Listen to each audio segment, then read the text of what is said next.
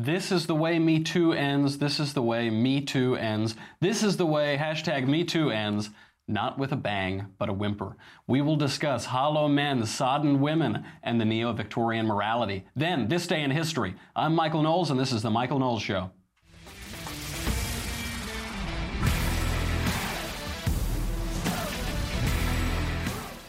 There is so much to get to. This is one of the most interesting cultural stories that we've seen in a year or more.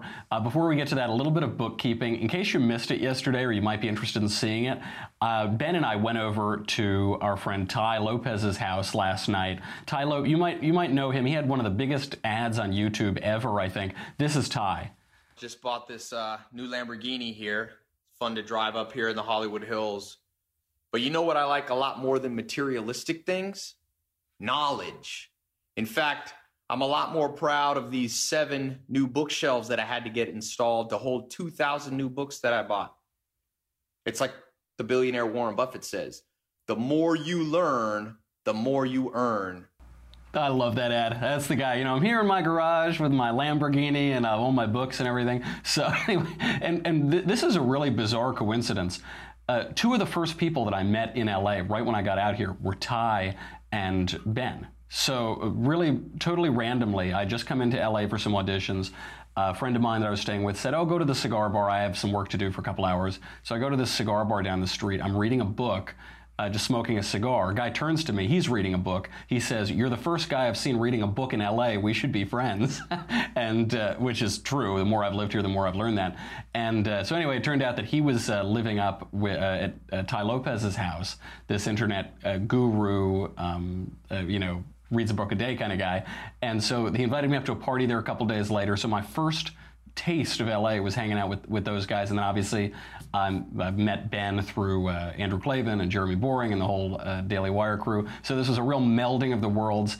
Ben did, I think, an hour-long podcast with Tai. Then I came in, I did an hour-long podcast with Tai. So if you want to check those out, they're over on all of his social media platforms. There's a lot of fun, especially hanging out in his house, which I think is worth $1 gazillion. So it's a nice change of pace from my cardboard box that I live in down in Culver City. So anyway, go check it out. It's a lot of fun.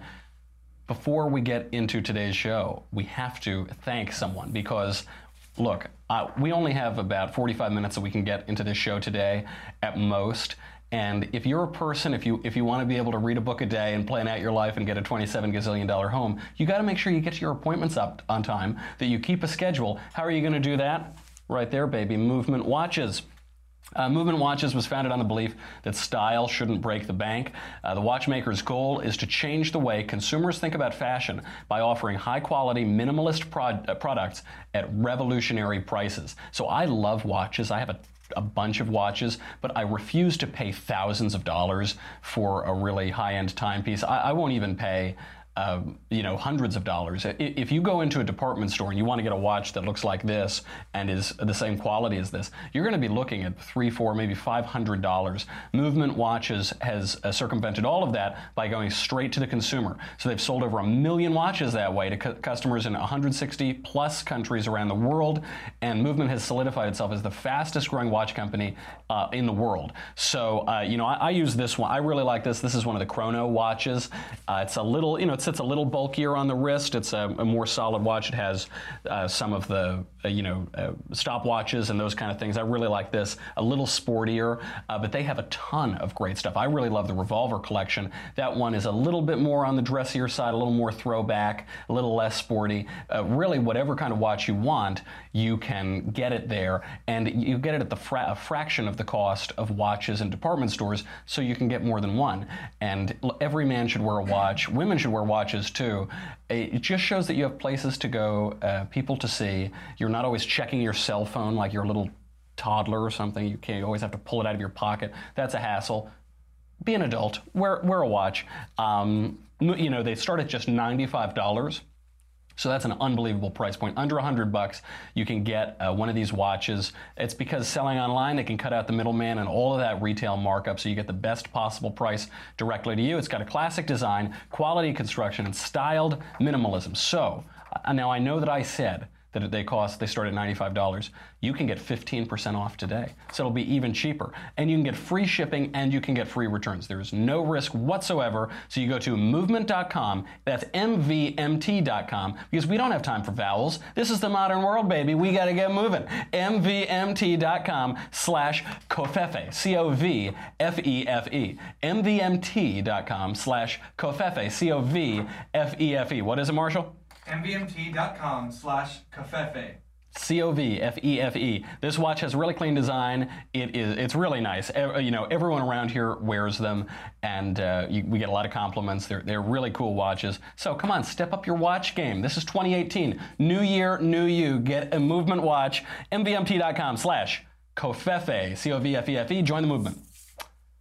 All right, let's get into this. Let's get into the main story. The Me Too campaign, the hashtag Me Too campaign about sexual assault and harassment has officially jumped the shark. We talked about this a little bit at the end yesterday with Alicia, but the fallout from this piece is even more interesting, really, than the piece itself. The feminist website, babe.com, gotta love it, they ran a piece yesterday titled, "I went on a date with Aziz Ansari. It turned into the worst night of my life." The worst night of her life. Wow. Clearly, this is going to be a Weinstein-esque tale of abuse, rape, intimidation, blacklisting enormity, right? These accusations are so bad, the accuser chose to remain anonymous, going only by the emotionally evocative pseudonym Grace. So, what does the accuser allege happened? She alleges that she hit on Aziz Ansari, the left-wing comedian, at an Emmys after-party. He ignored her, but nevertheless she persisted. They exchanged numbers, that was that. She heads back across the country to New York. He leaves her a voicemail, and they chat via text for about a week. Now, that part seems minimal, but we'll get to why that's a key aspect of the problem here a little bit later. So they set a date. Grace agonizes with her friends over what to wear, these jeans, yada, yada, blah, blah, blah. She arrives at his apartment, and here's where things go horribly, horribly wrong. Did he attack her? No. Did he take her captive? No. No. Instead, he offered her white wine instead of red. I'm serious. Babe.com writes, quote, "After arriving at his apartment in Manhattan on Monday evening, they exchanged small talk and drank wine. It was white," she said. "I didn't get to choose, but I prefer red. But it was white wine." Then Ansari walked her to Grand Banks, an oyster bar on board a historic wooden schooner on the Hudson River just a few blocks away. I actually used to live right around that area. Can you imagine the horror? Her host, her date, offered her the type of wine preferred by virtually every woman on earth without even taking one moment to become a psychic and read her mind and understand that she likes the other kind of wine before buying her dinner at an expensive oyster bar. Lock him up! Lock him up! Call the Marshall, can you get the police on the line? This is outrageous. So they had dinner, and then Ansari asked for the check. So Babe writes, Grace says she sensed Ansari was eager for them to leave. When the waiter came over, he quickly asked for the check, and he said, let's get off this boat. She recalls there was still wine in her glass, and even more left in the bottle he ordered. The abruptness surprised her. He got the check, and then it was bada boom, bada bing, we're out of there. That's right. That's right, you heard that correctly. Ansari was too quick to pay for their expensive dinner. The classic faux pas. You're at a dinner and your date pays the bill too quickly. Isn't that it's a tale as old as time? Just terrible. So anyway, they go back to his apartment, they flirt for a little bit, they get naked, and they make out. As Babe tells it, she remembers feeling uncomfortable at how quickly things escalated. Note the wording here. Grace doesn't remember expressing her discomfort in any way. She doesn't remember telling him that they should keep their clothes on or not to kiss her. She just felt it. I just felt it. Now things get really crazy. Aziz Ansari allegedly tried to have sex with the naked lady in his apartment. What? And they almost did. Can you believe it? They both made it to third base, as it were, and then she finally told him firmly she didn't want to have sex. So they stopped and sat on the couch. Then she started, how do I say this on a family-friendly show? She gave him another triple. They kissed some more. Now keep in mind, they're still completely naked at this point. Then she changed her mind again and said she didn't want to have sex, and she put her clothes back on. And she said, "You guys are all the same. You guys are all the effing same." Truer words, by the way, have never been spoken. And that is a major aspect of this, but we'll get back to that in a second. So she calls a cab and she leaves. Here's the most important line. Grace explains, "It took a really long time for me to validate this as sexual assault. I was debating if this was an awkward sexual experience or sexual assault.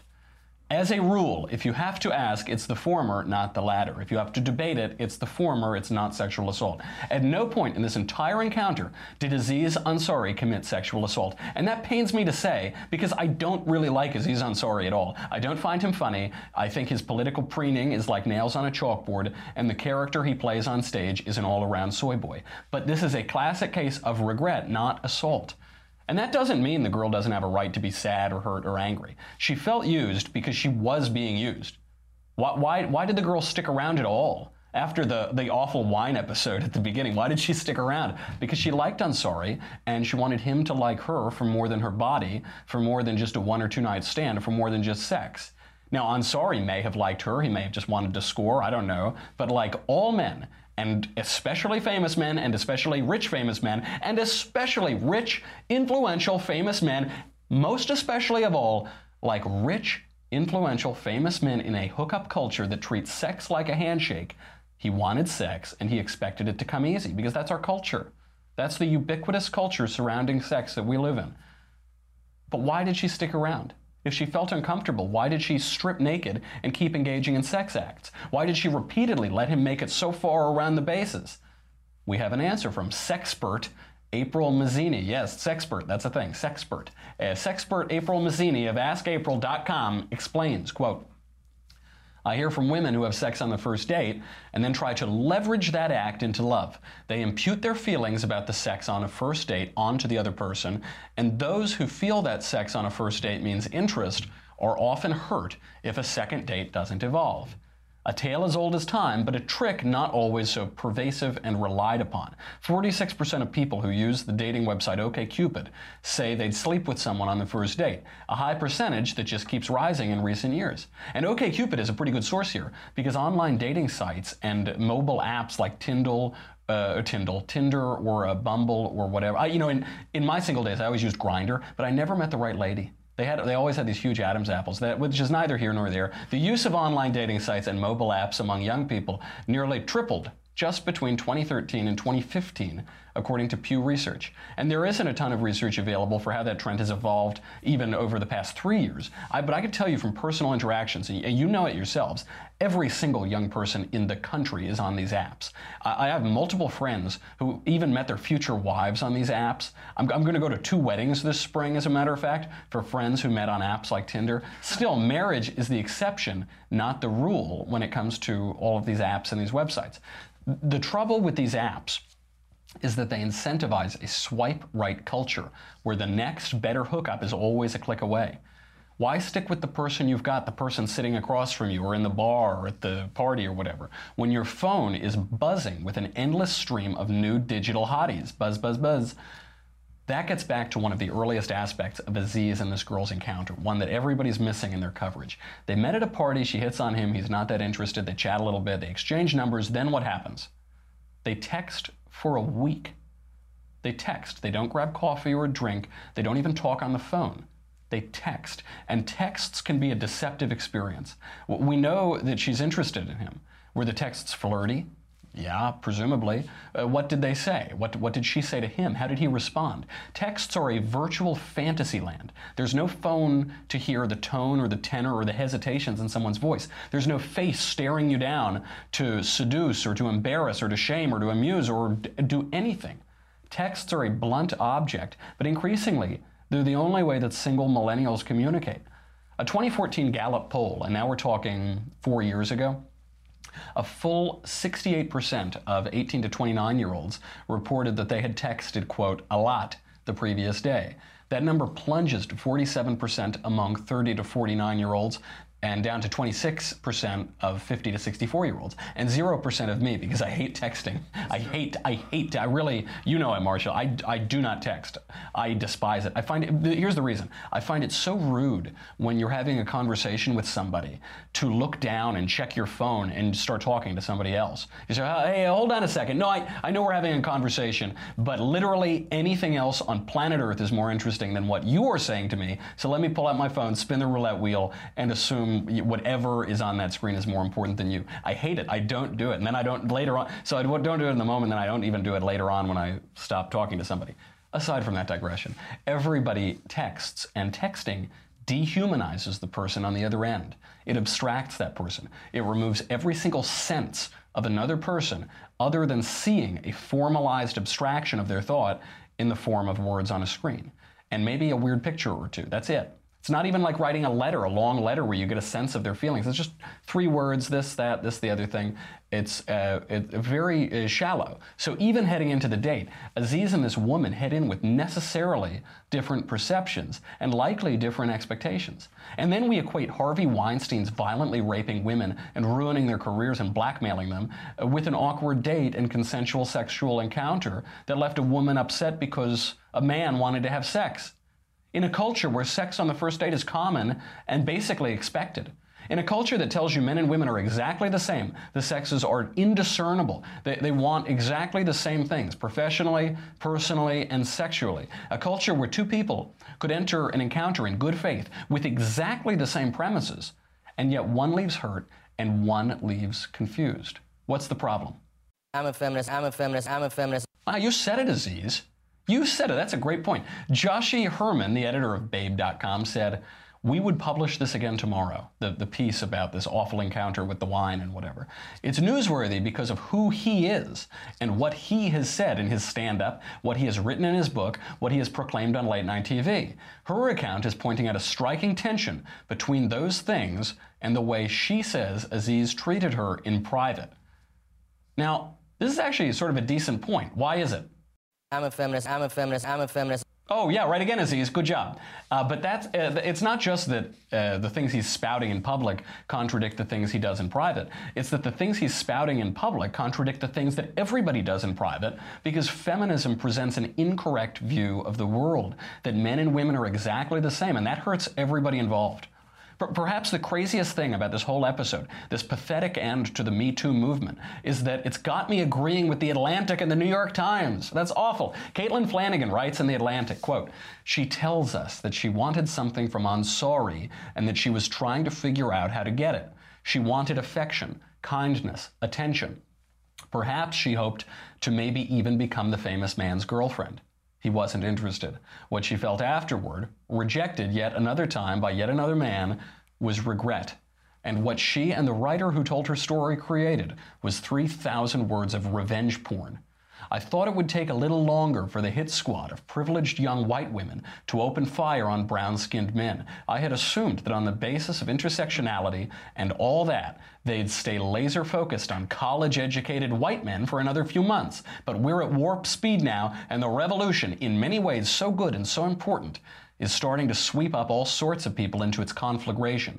The monstrous, the cruel, and the simply unlucky. Apparently there is a whole country full of young women who don't know how to call a cab and who have spent a lot of time picking out pretty outfits for dates they hoped would be nights to remember. They're angry and temporarily powerful, and last night they destroyed a man who didn't deserve it.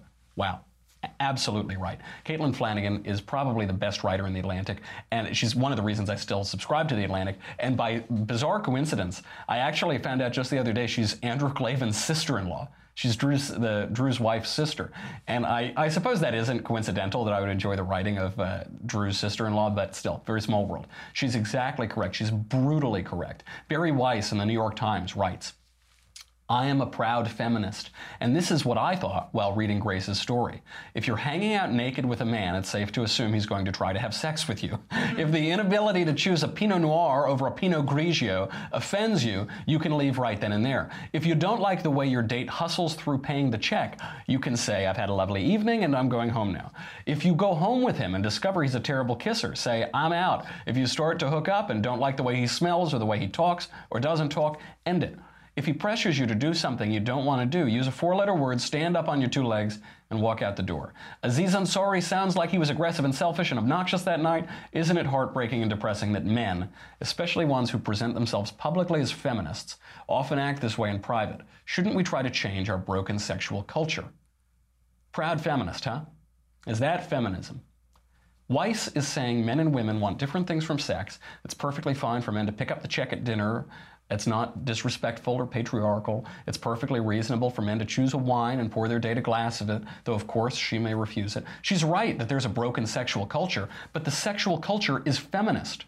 You can't simultaneously say that the sexual culture begun 60 years ago by feminism and sexual liberation is broken, and that's why we need more feminism and sexual liberation.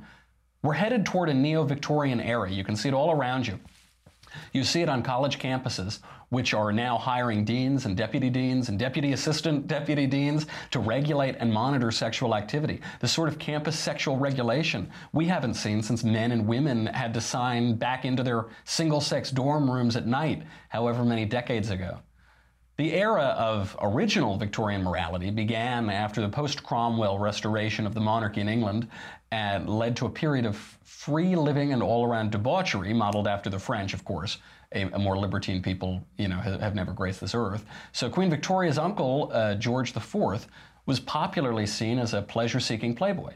Scandal abounded. National leaders were regularly seen as decadent playboys. The culture was freewheeling and fun. Does that sound familiar? Now, what followed was a period of strict morals, personal restraint, and cultural ascendance. We may be headed there now, but Victorian values were based in traditional Christian values until Charles Darwin and the crisis of faith began eating away at them. The quality of the new Victorianism we're heading toward will be decided by precisely which moral system, which view of the world we ground it in. So, you better start praying. Okay, can we get to this day in history now? We do? No, we can't, because we have to sign off. Marshall, you tyrant, you monster. I'm sorry, if you're on Facebook and YouTube, you got to go to dailywire.com. If you are already there and a subscriber, thank you. You help us keep the lights on and covfefe in my cup and subscriptions to The Atlantic for the one good article it has a year. If not, please go to dailywire.com right now. Why? Why would you do it? Well, you'll get me, you'll get the Andrew Klavan Show, you get the Ben Shapiro Show, no ads on the website, blah, blah, blah. The conversation, you can ask different questions. I think Drew's conversation is today, actually, at 2:15, is it, Marshall? Yeah, you can hear him setting up next door. Yeah, we can hear him setting up in the room next door. So actually, subscribe right this second, and you'll be able to ask Andrew Klavan questions today for the conversation. It's going to be really good. But the most important thing, forget all that. The Leftist Tears Tumblr. This is going to be a big one, folks. The Me Too movement is completely over now. It's ended with a bang, not with a bang, but a whimper. Feminism is being brought into question because of our new cultural moment and our new neo-Victorianism. You've got Hollywood falling apart because of this issue. Get it, or you're going to drown. Don't be stupid. You're going to drown on salty, delicious leftist tears. You can only drink so many. You can only gorge yourself on so many. You have to store them in a proper vessel like this. Make the right decision for you and your family and save yourselves. Go to dailywire.com right now. We'll be right back.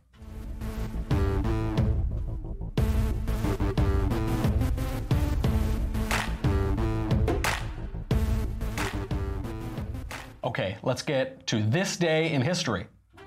This day in history. This is a big one. On this day in history, the Roman Empire officially began. Now, I'm not going to go through the entirety of the Roman Empire in our last few minutes here.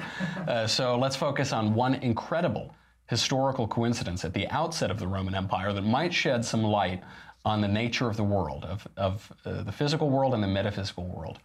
The Roman Empire began when Gaius Julius Caesar Octavianus, Octavian is frequently called, heir to the assassinated Julius Caesar, was granted the title Augustus by the Roman Senate. So Augustus ruled from January 16th, 27 BC, until his death in AD 14. After the demise of the Second Triumvirate, which was formed by himself, Mark Antony, and Marcus Lepidus to defeat the assassins of Julius Caesar, Augustus restored the semblance of the Roman Republic.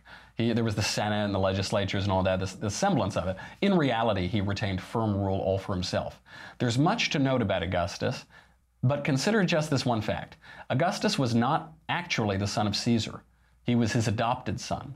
He was regularly referred to as Divi Filius, son of a god, because upon Julius Caesar's death, a comet, known as Caesar's Comet, appeared above the Earth. It was the brightest comet in recorded history, having even a negative absolute magnitude. It could be seen even by daylight, and was taken as a sign that Caesar had been deified, turned into a god upon his death. And so the son of a god reigned on a throne in Rome and initiated the Pax Augusti, the peace of Augustine, the peace of Rome, of so much of the civilized world that blanketed the land. It was so named by Seneca the Younger and considered a miracle because of the widespread war which had wreaked havoc for so many centuries prior. At that same time, during that same reign, another bright light appeared in the sky over Bethlehem to signal precisely the coming of another king, a king whose kingdom is not of this world, a king who would be called not Filius Divi, but Filius Dei, not son of a god or the divinity, but son of the one true God himself, and a king who would bring not just peace for a time and a space, but for all time and space into eternity. A coincidence so incredible, an example of God's whimsy so undeniable, and yet it's almost never taught in history class or physics class or astronomy class. Alexander Pope put it well. All nature is but art unknown to thee, all chance, direction, which thou canst not see. That's our show today. I'm Michael Knowles. This is The Michael Knowles Show. We are not going to be here tomorrow. I've got a film shoot that I've got to be at tomorrow because, shockingly and incredibly, occasionally I still get hired as an actor in this town, but I assume that'll be the last time, so don't worry about it again. So we're going to do a show on Friday instead. We're still going to do the mailbag on Thursday, so get your questions in ASAP. And until Thursday, I'm Michael Knowles, and I'll see you then.